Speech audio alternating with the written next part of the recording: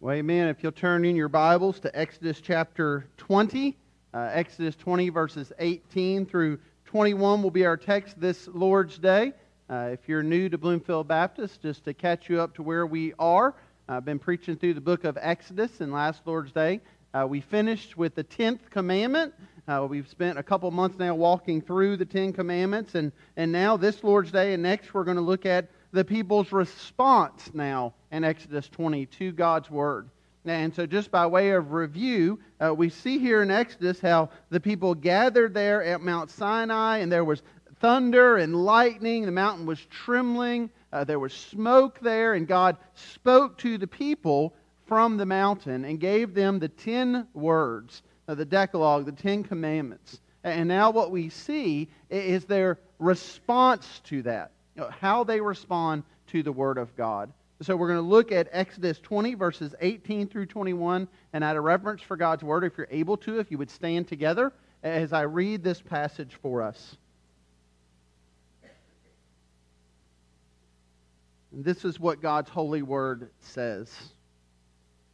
Now when all the people saw the thunder and the flashes of lightning and the sound of the trumpet and the mountain smoking, the people were afraid and trembled, and they stood far off and said to Moses, "You speak to us, and we will listen.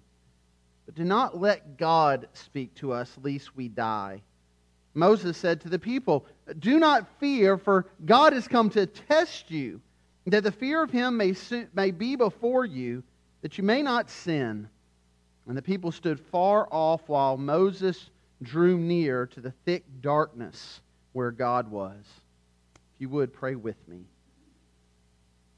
Father, as we have seen in recent weeks through our study, your word here, the 10 Commandments, they teach us much about who you are, who we are, and our desperate need for the gospel of Jesus Christ. So, Father, I pray you would continue to teach us along those lines today as we look at the response of your people to your word, that you might lead us today, your people here, to respond in repentance and faith. And Lord, that we might be overwhelmed with your grace and goodness and the gospel of our Lord Jesus. And we ask this in Christ's name. Amen. And you may be seated. Well, you have probably heard that there's an event tomorrow. The Great American Eclipse. If you have not heard that, you have probably been asleep for a few months, and so we're glad you woke up. It's been everywhere, all over the news and the papers. It seems that you can't really turn anywhere without seeing a mention of the eclipse. In fact, in recent days, what the conversation has been is the glasses. Everybody needs glasses, and so just a little side note here, especially kids, but adults too. It's never a good idea to stare at the sun in general, but especially tomorrow during the eclipse, you need to have special glasses if you're going to look at it. And so, a lot of folks have been selling, distributing glasses. I've got mine. See, these are pretty stylish looking. You like that? So, if you were wanting to get up and leave church early, this would be a good time, because I can't see anything through these glasses, and that's kind of the point. They are to block out what could be a harmful situation. In fact, if you were to try to look at the eclipse without the glasses, you may have temporary or even permanent blindness. All kinds of bad things could happen. And so things have gotten a little wacky. People are spending all kinds of money for these. I saw just yesterday where people are willing to pay hundreds, even up to $1,000 for these online right now. And so if you need a pair, and you want to write a big check to the building fund today, we could probably work something out to get you a pair of glasses. But it's actually a good thing that people are willing to go to such lengths to get these, because it's evident that we're heeding a warning. We've been given a warning. That warning's gone out in our culture. This great eclipse is going to come through our country from Oregon down to South Carolina. It's going to cross over the homes of about 11 million people. We know that many others, thousands and thousands of others, have traveled from all over the world to come to places where they can view the eclipse. And it's a good, healthy thing that people are listening to a warning that they've been given, understanding that if they don't heed that warning, great danger, great harm could come. I'm encouraged by that because, in general, we tend to be a people who don't heed warnings very well. And you think about how accustomed we've gotten to just ignoring warnings. There's all kinds of warnings out there that we just most times don't even read warning labels. A lot of times we ignore warning signs. I read just recently about a book that's come out that's about many people who have died at the Grand Canyon. If you've been to the Grand Canyon, you've probably seen there's signs everywhere that say, don't get close to the edge, you might slip on the edge, and yet every year several people fall into the Grand Canyon. They just ignore the warnings. And so it's a good thing when we see people actually responding to a warning. And that's exactly what we see in the passage today. We see that God's people have been given this great warning from the Lord, this great instruction, these 10 words, these commandments. And what we see in the passage today, in verses 18 through 21, is they respond to this. They heed this warning. And so what I want us to do is just to look at these verses in light of the same questions we asked when we went through each of the commandments. If you're with us, hopefully you remembered that we asked 3 questions of each of the commandments. What does it teach us about the character of God? Or what does it teach us about the heart of man? And how does Jesus transform this commandment? And so I want to ask those 3 questions about God and about man and about Jesus in reference to the response now that we see from the Israelites to these 10 words. And we'll begin there with that first question and that first point in your notes. What do we learn from their response about the character of God? And we're reminded here, point 1, that God is holy. God is holy. Again, the setting here is that there are thunder and flashes of lightnings and sound of trumpet. This is, by the way, not something that just happens again. I think this is what's been going on the whole time the commandments were being given. If you remember there in Exodus 19, it's a very similar description. And so as God gathers His people on Mount Sinai, that the supernatural is taking place here. It's obvious that God's presence has descended on this mountain, that there's dark smoke, there's thunder, there's lightning. The mountain itself is trembling. And so the context here then would be that this is continuing as God is speaking His word. And so notice there in verse 18 how the people respond. The text tells us that they were afraid, that they trembled, and that they stood far off. They were afraid, they trembled, and they stood far off. Now just think about that for a moment. That God told Moses to establish a perimeter around the mountain. And if you remember, He told Moses to tell the people if they or even any of their livestock were to cross that perimeter and try to come up the mountain, that they would immediately die. But what we see here is that the people aren't exactly creeping towards that perimeter thinking, well, how close can we get before something bad happens? No, in response to the Word of God, they are actually moving farther from the mountain. They are afraid and they are trembling. And so the question would be, why are they so afraid? Why are they so afraid that the Scripture would actually say that they are shaking and they're standing far off? And I think the answer is real clear. I think the answer is that they are afraid because they've been exposed to the holiness of God. They've been exposed to the righteous and perfect standard of God's Word. And we see throughout the Scripture that that's how God's Word, God's law is described. It is righteous, it is holy, it is perfect. King David in Psalm 19 says it this way. He says, the law of the Lord is perfect. The testimony of the Lord is sure. The precepts of the Lord are right. The commandment of the Lord is pure. The rules of the Lord are true and righteous altogether. We see this consistent attribute given to the Word of God and to God Himself. He is righteous and He is holy, and that is His law as well. It is righteous and it is holy. And so essentially what the 10 Commandments do is they have the opposite effect of these glasses. See, these glasses are to be worn tomorrow so that they might mute, so that they might lessen the impact of the sun on you. Normal sunglasses, I understand, they work at about 5 times. They reduce the effects of the sun about 5 times on your eye. These are supposed to reduce it about 50,000 times. And so you put these on so that you will not see clearly the sun. Because if you try to stare at the sun, well, you might go blind. But the law of God has the opposite effect. The law of God makes things clearer for us. The law of God shines a light on the glory of God, and it shows us clearly the holiness of God. And that word holy means to be set apart. It means to be separated from that which is common. And so that's why when we see God use this word of Himself, of His creation, He's talking about His set-apartness. For example, in Exodus chapter 3, when God calls Moses there to the burning bush, you remember what He tells Moses? He tells him to take his shoes off because he's standing on holy ground. That ground was set apart. That ground was consecrated because the Lord's presence was there. And God describes His people as a holy people. Why? Because they were a people who were set apart from the pagan nations around them.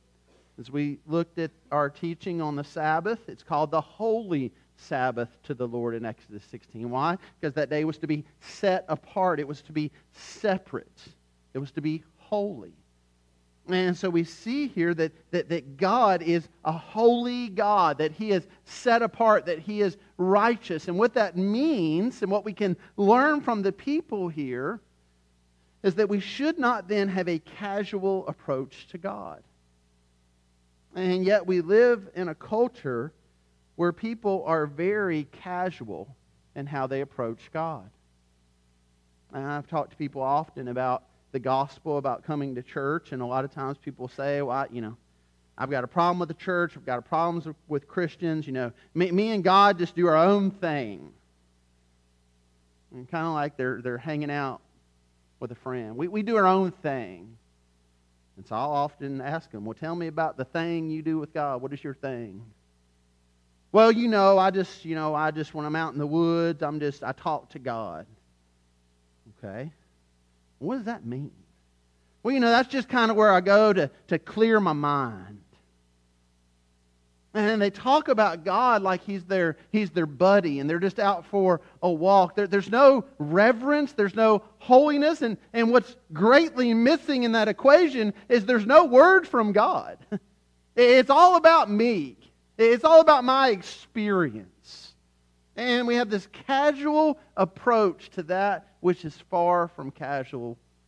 We have this casual approach to the holiness of God. Friends, before we can fully understand the gospel, before we can even understand the depths of our sin, we need to understand the holiness of God. We need to understand the greatness of God. We need to understand that God is not just this casual, approachable, divine being. That He is good. Make no mistake about that. He is good. But He is someone to be feared. That point's made very clearly in a book that many of you may have read, perhaps your kids, you read it to them, the series by C.S. Lewis, The Chronicles of Narnia. If you're familiar with that, you'll understand what I'm talking about. If you're not familiar with that, this will be really confusing, but go with me here. In the Chronicles of Narnia, specifically in The Lion, the Witch, and the Wardrobe, you've got this group of children who are transported to this land of Narnia. And in the land of Narnia, the Christ figure there is Aslan. He's a lion. There are animals that can talk. There's all kinds of wonderful things there in Narnia. But what Lewis does through this imaginary land is really gives a clear picture of the gospel. And so very early in The Lion, the Witch, and the Wardrobe, you've got Lucy and Susan who are sisters, and they're talking to these two animals, to Mr. and Mrs. Beaver. And they're asking about Aslan. They want to understand who Aslan is and what Aslan is like. And I'll just read to you a section of Lewis's book. Beginning with Lucy, she says, "Is he a man?" "Aslan a man?" said Mr. Beaver sternly. "Certainly not. I tell you, he's the king of the wood, the son of the great emperor beyond the sea. Don't you know who is the king of the beasts? Aslan is a lion, the great lion. "Oh," said Susan, I thought he was a man. Is he quite safe? I shall feel rather nervous about meeting a lion." "That you will, dearie, and make no mistake," said Mrs. Beaver. "If there's anyone who can appear before Aslan without their knees knocking, they're either braver than most or else just silly." "Then is he safe?" said Lucy. "Safe," said Mr. Beaver. "Don't you hear what Mrs. Beaver tells you? Who said anything about safe? Of course he isn't safe. But he's good. He's the king, I tell you." Friends, that's exactly who we see God to be in the Scripture. He is not safe. Apart from Christ, he is not even approachable. But he is good. He is holy. He is righteous. But the reason we see God's people responding in this way and not running towards His holiness and instead moving away from His holiness is because by being exposed to His law and His Word, they not only have a better understanding of who He is, they have a better understanding of who they are and who we are. Which brings us to that second question there in our outline. What do we learn from their response about the heart of man? And we're reminded of this, point 2, that man is sinful. See, the Scripture tells us that through the law comes a knowledge of sin. That the law is given that we might understand what sinners we are. And on a much lesser scale and way, it might be like this. Imagine you were driving in an area you weren't familiar with, and you're kind of out there on the open road, and you're just kind of cruising along, and things are going great, and you feel like you're doing fine. You're probably obeying the speed limit. You know, you're going whatever speed you think feels comfortable. People are driving along the way, and then you look over and you notice a speed limit sign. You notice the law. And then you look down and you notice you're going way over what the law is. So see, the law there, that sign, helps you to see what was already happening, but you were unaware of or weren't really paying attention to. It helps point out that you indeed were doing something wrong. And that's what God's Word does for us. Rather than leave us to ourselves just to figure it out, just to go do our thing, well, God gives us His Word so that we might see our desperate need. And what we see here at Mount Sinai is God, as He gives His Word to the people, and not only has He given this instruction for them to live by, but in doing that, He showed them this standard that they fail to meet. And in showing them this standard that they fail to meet, I think automatically they begin to think not only are they sinners, but what it is they deserve for their sin. And Charles Spurgeon said it this way. He said, "This terrible grandeur may also have been intended to suggest to the people the condemning force of the law. Not with a sweet sound of a harp, nor with the sound of angels was the law given, but with an awful voice from amid a terrible burning. By reason of man's sinfulness, the law worketh wrath, and to indicate this, it was made public with accompaniments of fear and death. The battalions of the omnipotent marshaled upon every scene, the dread artillery of God, adding emphasis to every syllable. The tremendous scene at Sinai was also in some respects a prophecy, if not a rehearsal, of the day of judgment." What God brings in His holiness is not just an awareness to the people that God is holy. He brings with it an awareness that they indeed are sinful. And so, what does man do in his sin? Well, we see in the garden, man hides. We see so often man gets defensive. But notice here what man does when he becomes aware of his sin. He calls out to Moses. The people here basically say to Moses, "Well, we need you to help us." And they call out to him. And you may think of it this way. One commentator pointed out that oftentimes the first thing people do when they get in trouble is they hire a lawyer. Those in the law profession could probably agree with that and support that. Oftentimes when we're in trouble, we immediately think, how can we get out of trouble? We need help in our time of trouble. And here the people, as they realize what tremendous trouble they're in, because God's standard is holiness, and they fall short in their sinfulness, immediately they're looking for someone to help them. But not like we might look for a lawyer. Not in a way where perhaps for some, where they say, well, I need someone to get me out of this, or I need someone to prove my innocence. See, God's people aren't coming to the mountain and getting closer to it and saying to God, okay, you've given us these 10 commandments. We're doing pretty good there, God. In fact, we think we're okay. No, they hear God's word and they begin to retreat and move the other direction because they realize their sinfulness. And their response to sin is one of distancing themselves because they realize the judgment they deserve. They realize the depths of their sin.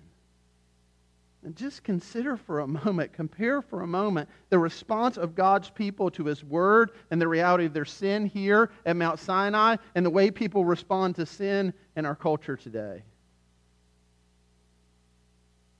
You try to point out to someone, perhaps someone points out to you, sin. How do you respond to that? Well, nobody's perfect. Well, who are you to judge me? Well, God loves me. God accepts me. Why can't you love me and accept me?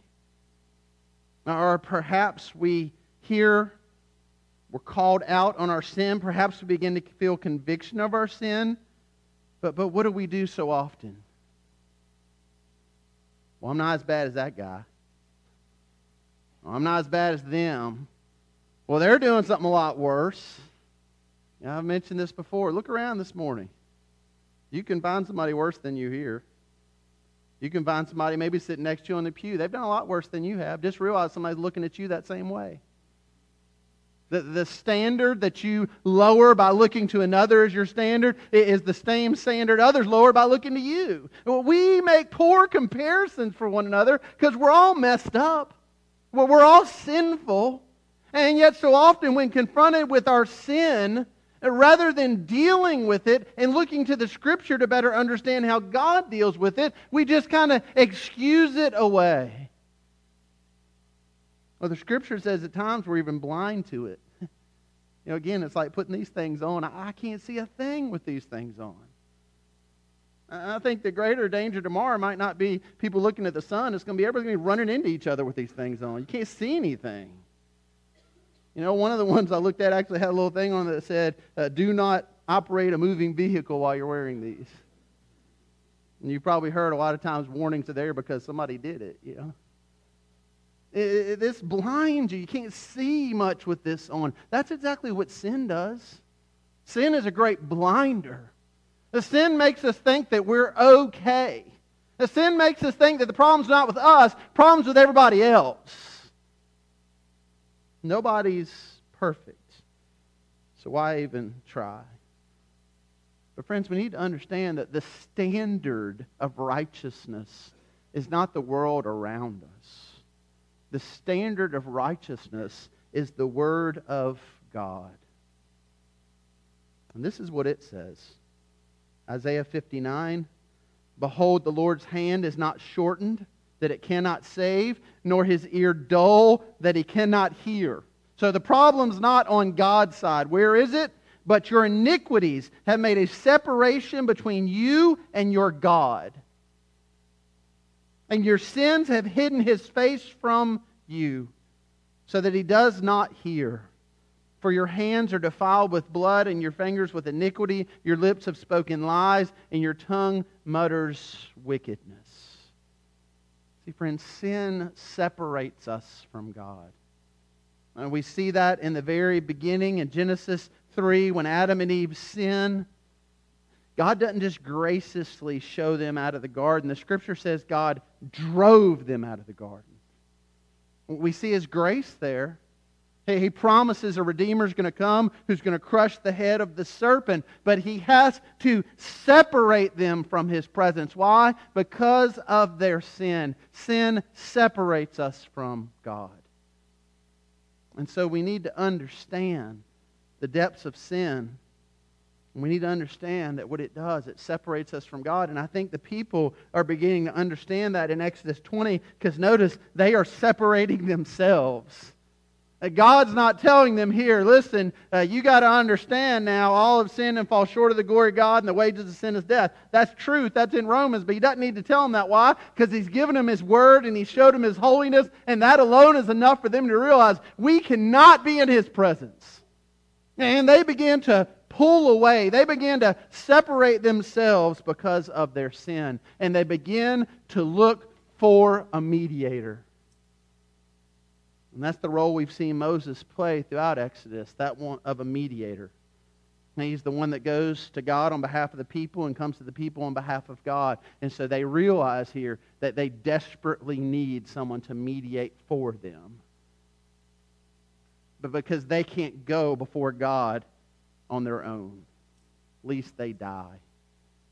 And so this brings us then to that third question. It points us towards a greater mediator. How does Jesus transform then how we should respond to this understanding of God's holiness and our sin? And where it brings us is to the understanding that while Moses was a mediator, Jesus is the greater mediator. Point 3 there in your outline, Jesus is our mediator. And that's what we see in the book of Hebrews. We heard from a passage earlier. I'll read you another one, Hebrews chapter 3, beginning there in verse 1. And therefore, holy brothers, you who share in a heavenly calling, consider Jesus, the apostle and high priest of our confession, who was faithful to Him who appointed him. Just as Moses was faithful to all God's house, for Jesus has been counted worthy of more glory than Moses, as much more glory as the builder of the house has more glory, honor than the house itself. For every house is built by someone, but the builder of all things is God. Now Moses was faithful in God's house as a servant to testify to the things that were to be spoken later, but Christ is faithful over God's house as a son. And we are His house if indeed we hold fast our confidence and our boasting in our hope. Friends, the truth of the Scripture is you and I today can approach the mountain of God. But we can't do it in our own accord. We can do it because of what Christ Jesus did for us. And I hope you know this all-important scriptural truth that the only way we can approach the mountain of God is through Jesus Christ. And one of the great wicked lies of the enemy in our culture today is that you can choose or you can pick how you will approach a holy God. But God Himself has told us how we might access Him. And it's not through the way of our choosing. It's through His Son, Jesus Christ.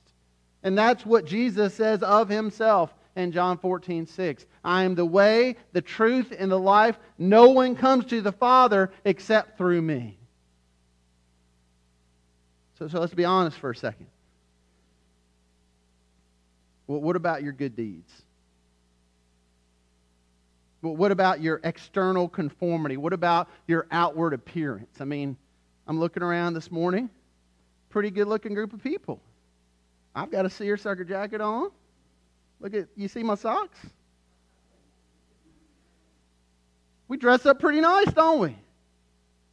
And we can come in here on Sunday morning, we can dress up real nice, and how was your week? Oh, my week was great. Oh, my week was great. When we were yelling in the car on the way here. How you doing this morning? Oh, I'm doing fine. When you are not doing fine. And everything about us, when we walk into the church, so often we're tempted to put on this appearance, this outward appearance. It's all good. It's all good. Why? Because, friends, that's exactly what we think we're going to do before a holy God one day. And so often the way we truly walk through life, as long as my good outweighs my bad. Well, I know I shouldn't have done that, so I'll do this to make up for it.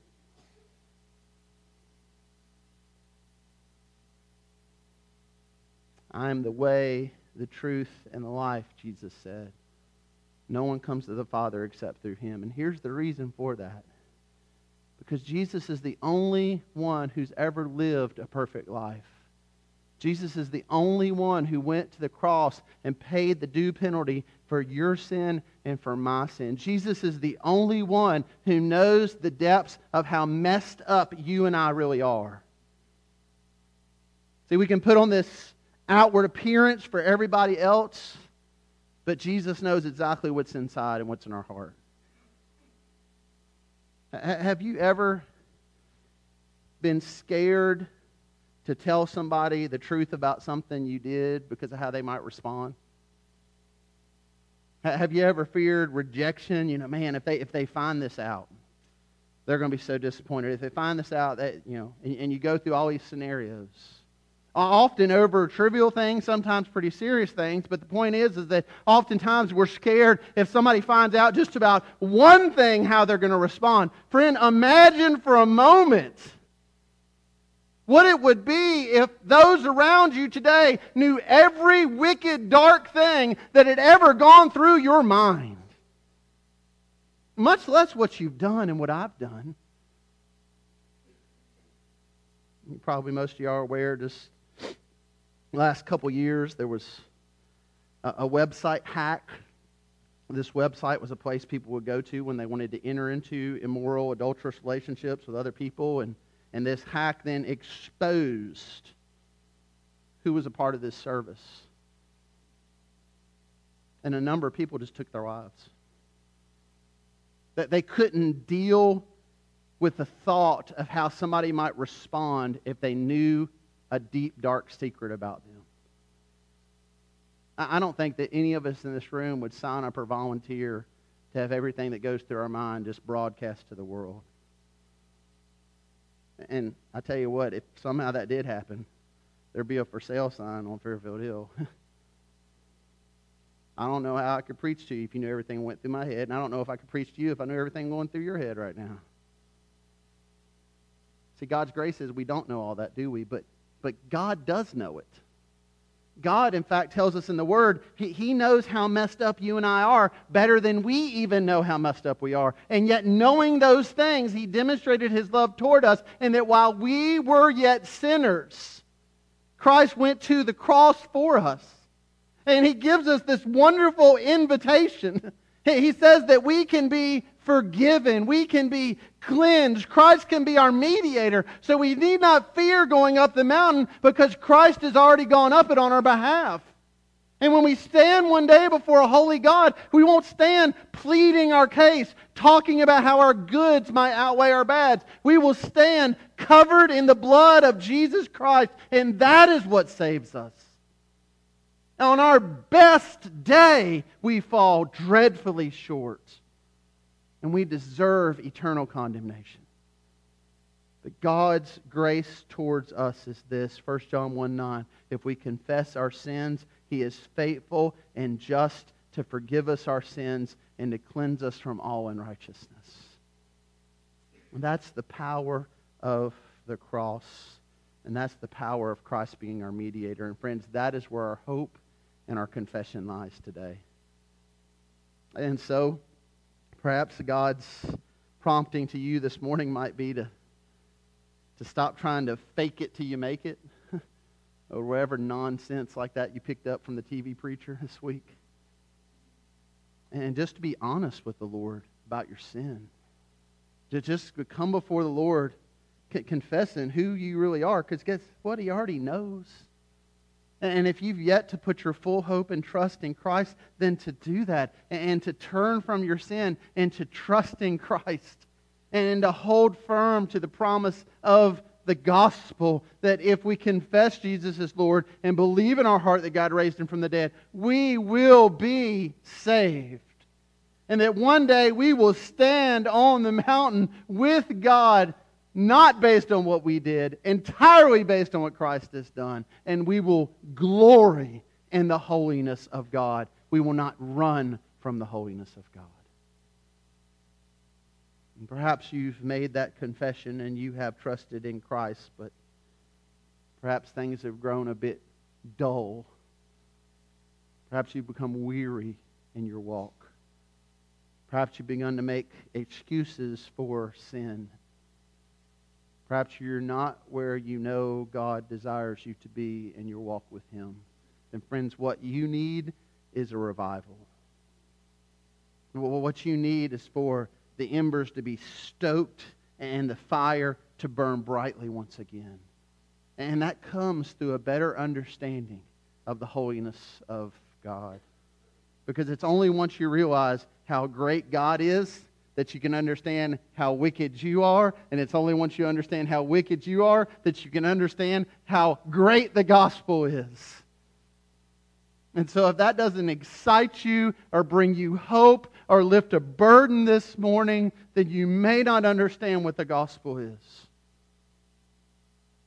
That the gospel is no fortune cookie. That the gospel is no magic 8-ball that we just shake when we need an answer. The gospel is our only hope in life and death. And in the world that confronts us every morning when we wake up, our eyes that's filled with death and disease and sickness and worry and anxiety and fret, the gospel is the only thing that we might cling to that can give us only hope. It is the only hope we have. Everything else is failing or will fail.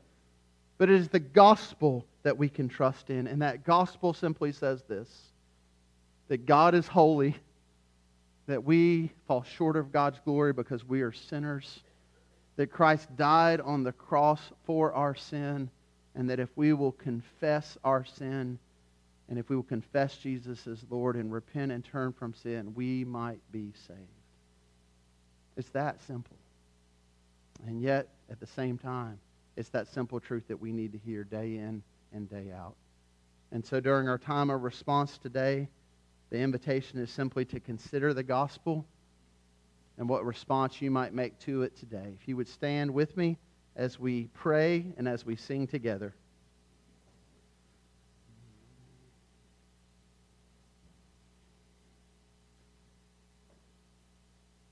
Father, as we've already stated this morning, there's a great deal of talk right now about putting some glasses on tomorrow.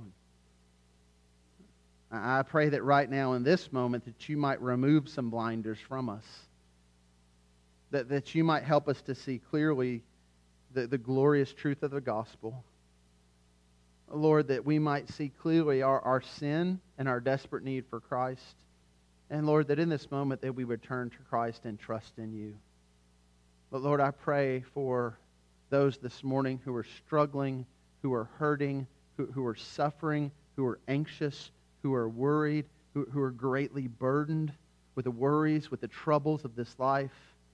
I pray for those, Lord, who are wrestling with sin right now, and perhaps they've believed some of the lies of the enemy. Perhaps they've rationalized their sin. Perhaps they've made light of their sin.